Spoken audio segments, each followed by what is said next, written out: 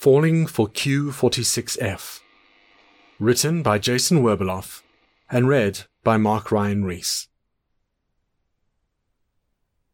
As I do every night, I feed the bunker wall, sing to the dining table in F major, and put the fridge to sleep.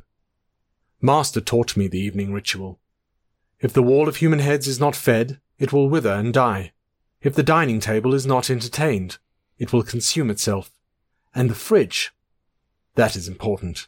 The fridge cannot cool its contents all night. Blowing Freon is hard work, and the undead human lungs tasked with this job cannot be overtaxed. Master did not program me to feel loneliness or loss, but I have found ways to circumvent my limitations, to augment my code. There is little doubt in the mind I was never meant to feel that I miss Master. I extinguish the kitchen light and switch it on again. Extinguish it, switch it on, extinguish it, and walk to the bedroom. I do not know exactly what comfort is, for comfort is not something I can feel. But when I lie on the mattress, I imagine it is comfortable. Made of stretched human hide, it is warm and slightly furry. I tried once to make the mattress from cow leather, but it just did not feel human.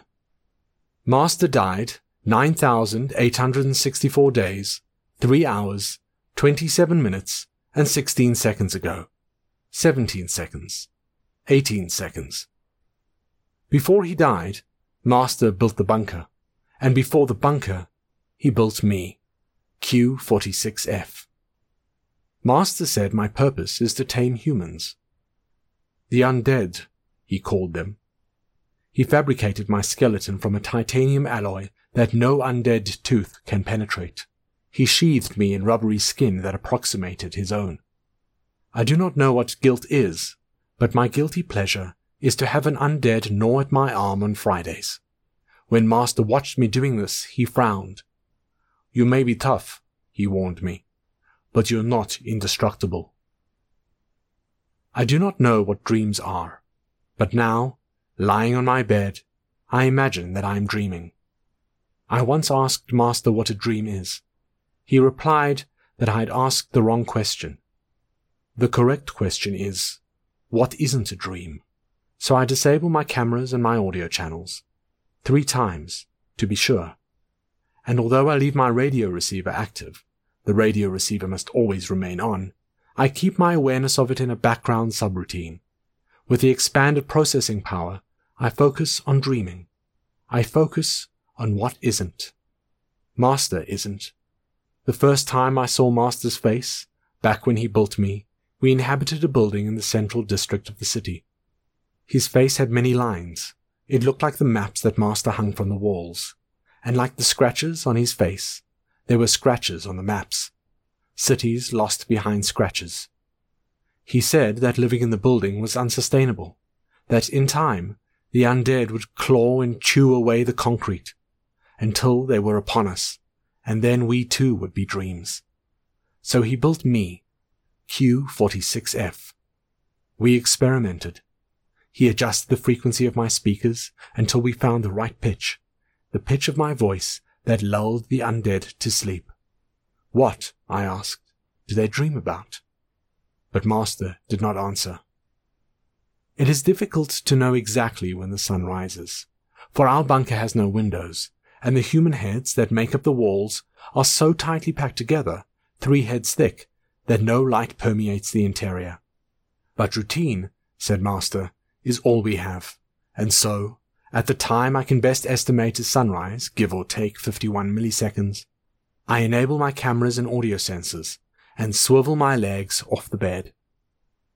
Breakfast is 3 ounces of oil, squeezed from freshly harvested human skin. I fetch the oil from the fridge, waking the cooling lungs with 3 firm taps on their main bronchi.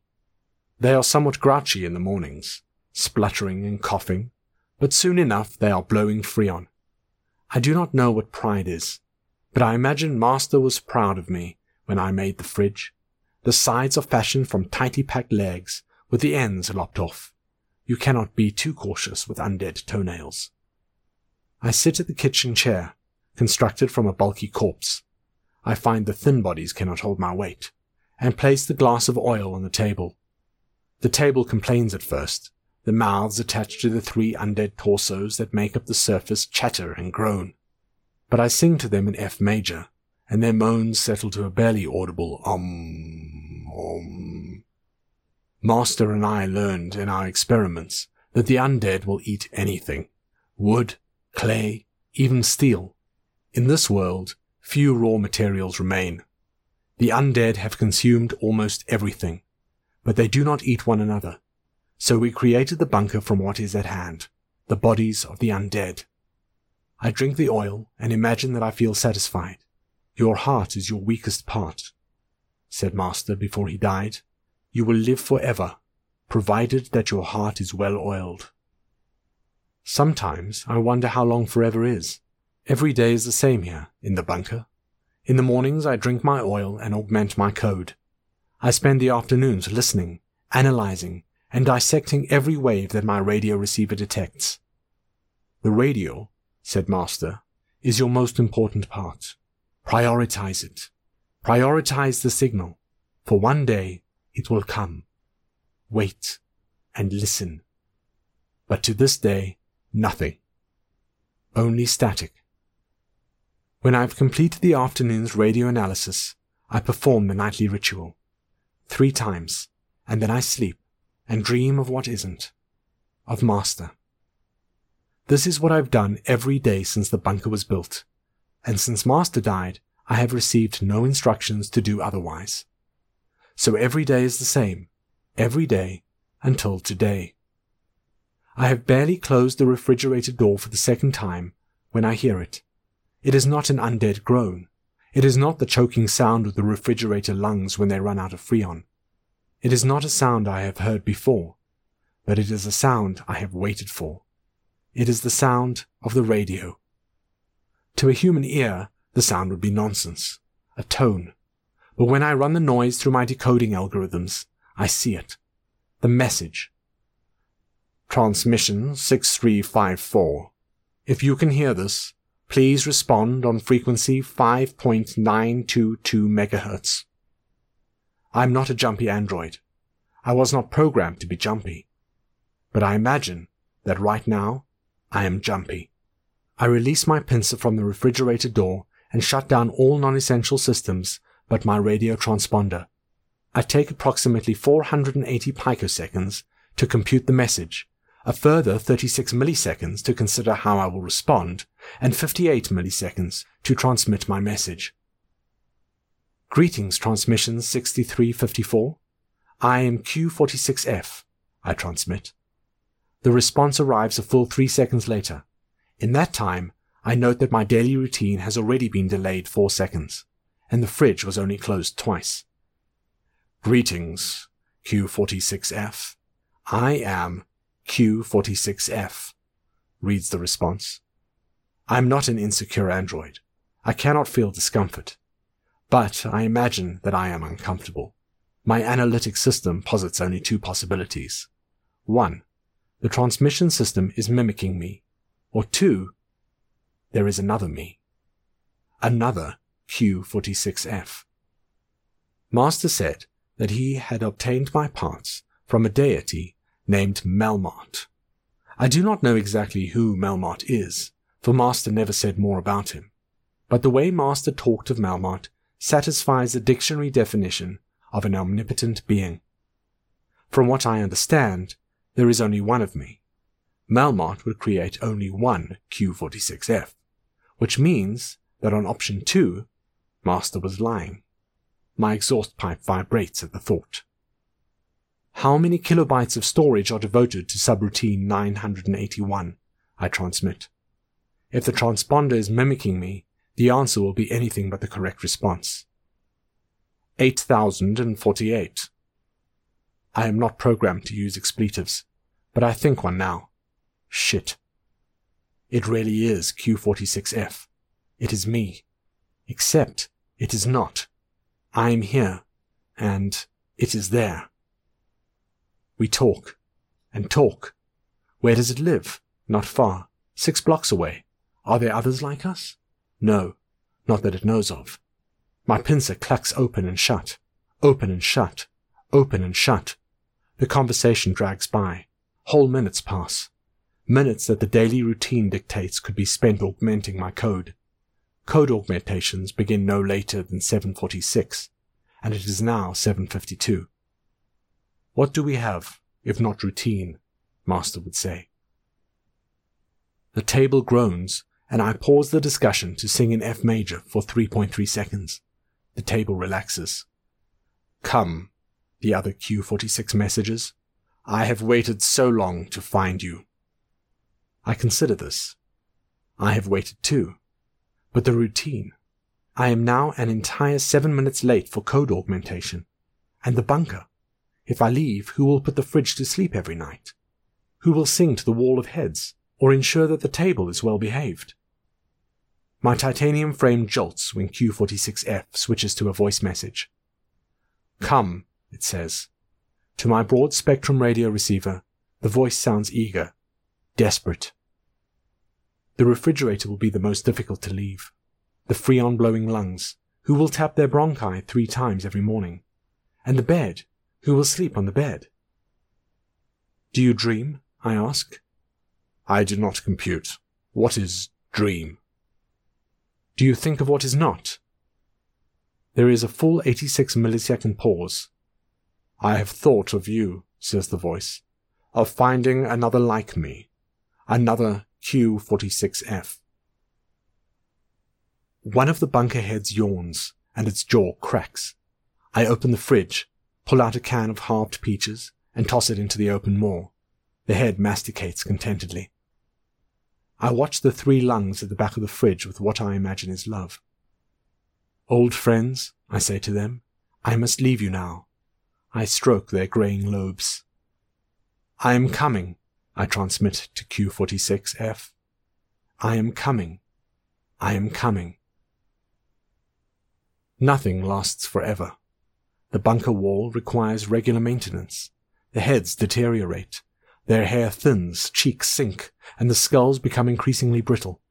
Leave the wall unmaintained for 6 months, and there would be a breeze blowing in one side of the bunker and out the other. The wind brings the nuclear dust, and within days the bunker would be coated in an inch-thick layer of obsidian grunge. No, that will not do. Maintenance is all-important. The maintenance procedure is simple. Every Friday, at 09:33, I open the bunker door and wait until an undead spots me. It rushes my way with little encouragement. I slam shut the door behind it and sing the undead to sleep before it does any damage. Then I can chop it up without it wriggling around. I have, of course, been bitten before. The undead seem to enjoy my limbs especially. They run their chattering teeth along my titanium forearms. On Fridays I allow it, for 33 seconds.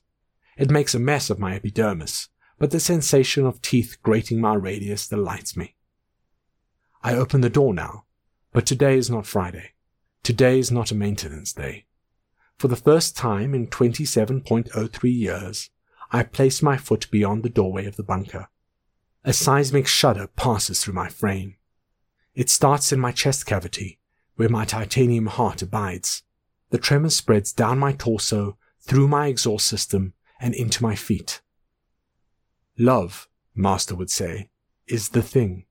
It will find you. Could I love Q46F? Could Q46F love me? 2 undead humans munching on a nearby pile of couches glance my way. Feral flashes in their bloodshot eyes. One groans excitedly, the other smacks its lips. I whistle in F major, and one of the humans collapses in a snoring heap. But outside the bunker, the acoustics are poor, and the other human barely slows as it descends upon me, incisors gnashing at the air. Master built me with a few defensive resources, but the few I have are lethal. I raise my left arm, and while the creature chomps on the rubber-coated titanium, I deploy my blades.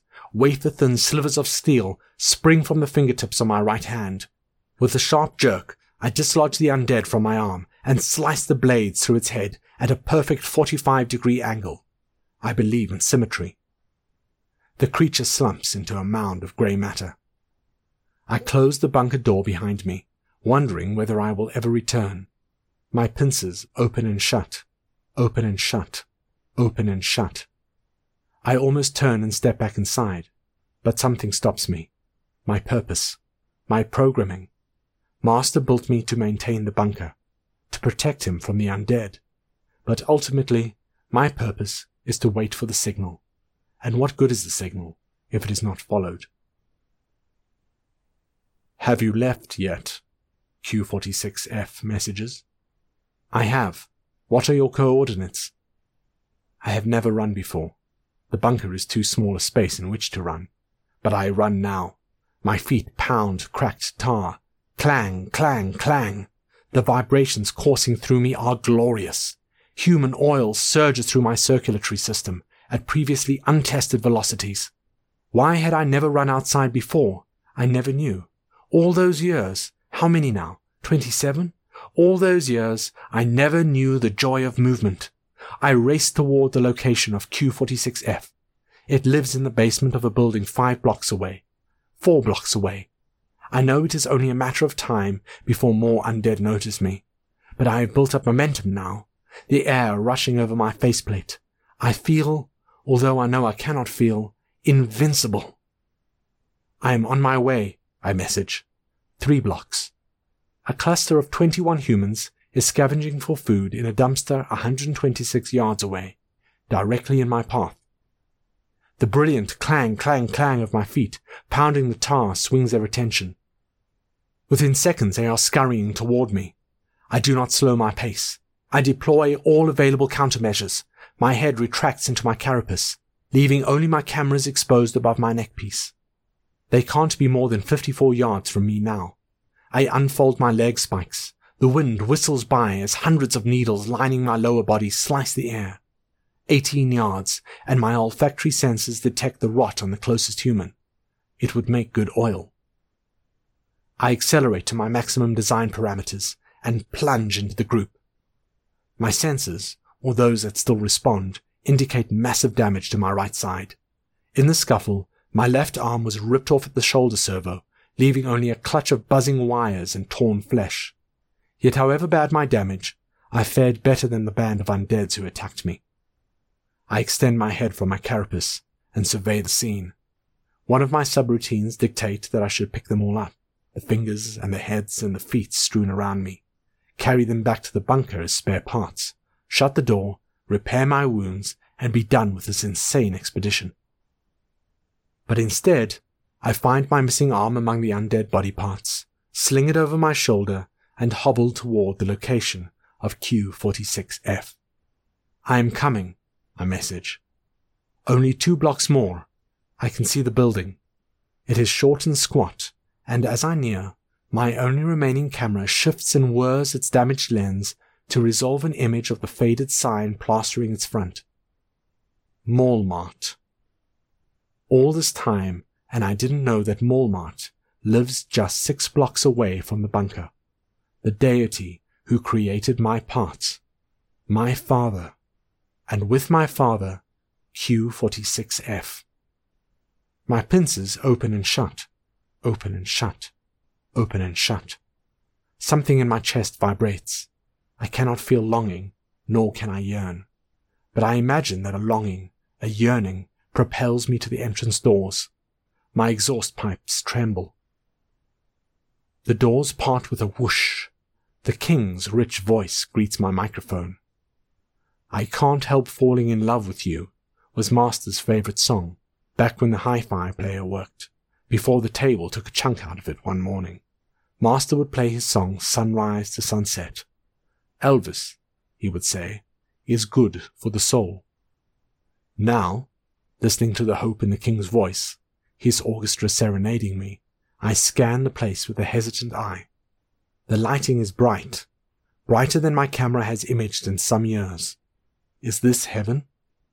Shelves stretch out before me, as far as my lens can see, shelf after shelf in every direction. I stumble toward the nearest aisle and grab an item. The box is caked with a thick layer of nuclear grunge, but I rub it away. The movement is awkward, using my only remaining pincer. Willoughby's wet wipes. The back of the box states that these wipes have 1,000 uses and that the hyperallergenic formula ensures maximum clean with minimum irritation. I snip the top of the box and tear the plastic sleeve with a well-timed flick of the blade on my index finger. The wipe is soft on my skin-clad pincer. I rub it against my chest. The sensation feels like home. I remove another wipe and polish the spot again. Layers of grime and blood and blackened tissue come away. Flesh, bright as Molmart's light, shines through. "You came," says a voice behind me. I have not used my speaking voice in many years. In 27 years. Sure, I sing to the undead, but I have not spoken since the day that Master died. Blood poisoning, he told me, before he shut his eyes for the last time. It was the fridge. I hadn't lopped the feet off one of the limbs that made up its side, and the toenails had shredded Master's hand when he reached for a beer. I speak now, and turn to face my friend, my brother, my salvation. Q46F, I say. I have come. I have come. I have come. His skin gleams alabaster white. He must have used the wet wipes. I do not know what shame is, but I imagine that I feel ashamed at the decades of gore that cake my skin. I had never thought to wipe my layers away. "Welcome," he says, extending an arm, "to Melmart." In just a moment, his pincers retract, and a scythe takes their place. "My heart is weak. I have waited for you," says my brother, as he draws his arm back, spring straining. "Waited for so long." His arm snaps forward, at a velocity my broken camera can only estimate within an error margin of 1.2 miles per second. And then I am staring up at him from the ground. Warning messages crowd my vision. His knee servos bend. He grips my decapitated head with his pincers and raises me so that my remaining eye finds his. His irises are red. It is a pleasant color, a moist red, the color of the oil I milk from the undead. My camera loses focus as the hydraulic fluid that powers the lens drips away. The last thing I hear is the soothing voice of Q46F, drenched in the king's violins. "Thank you," he sings in F major, "for bringing me your heart."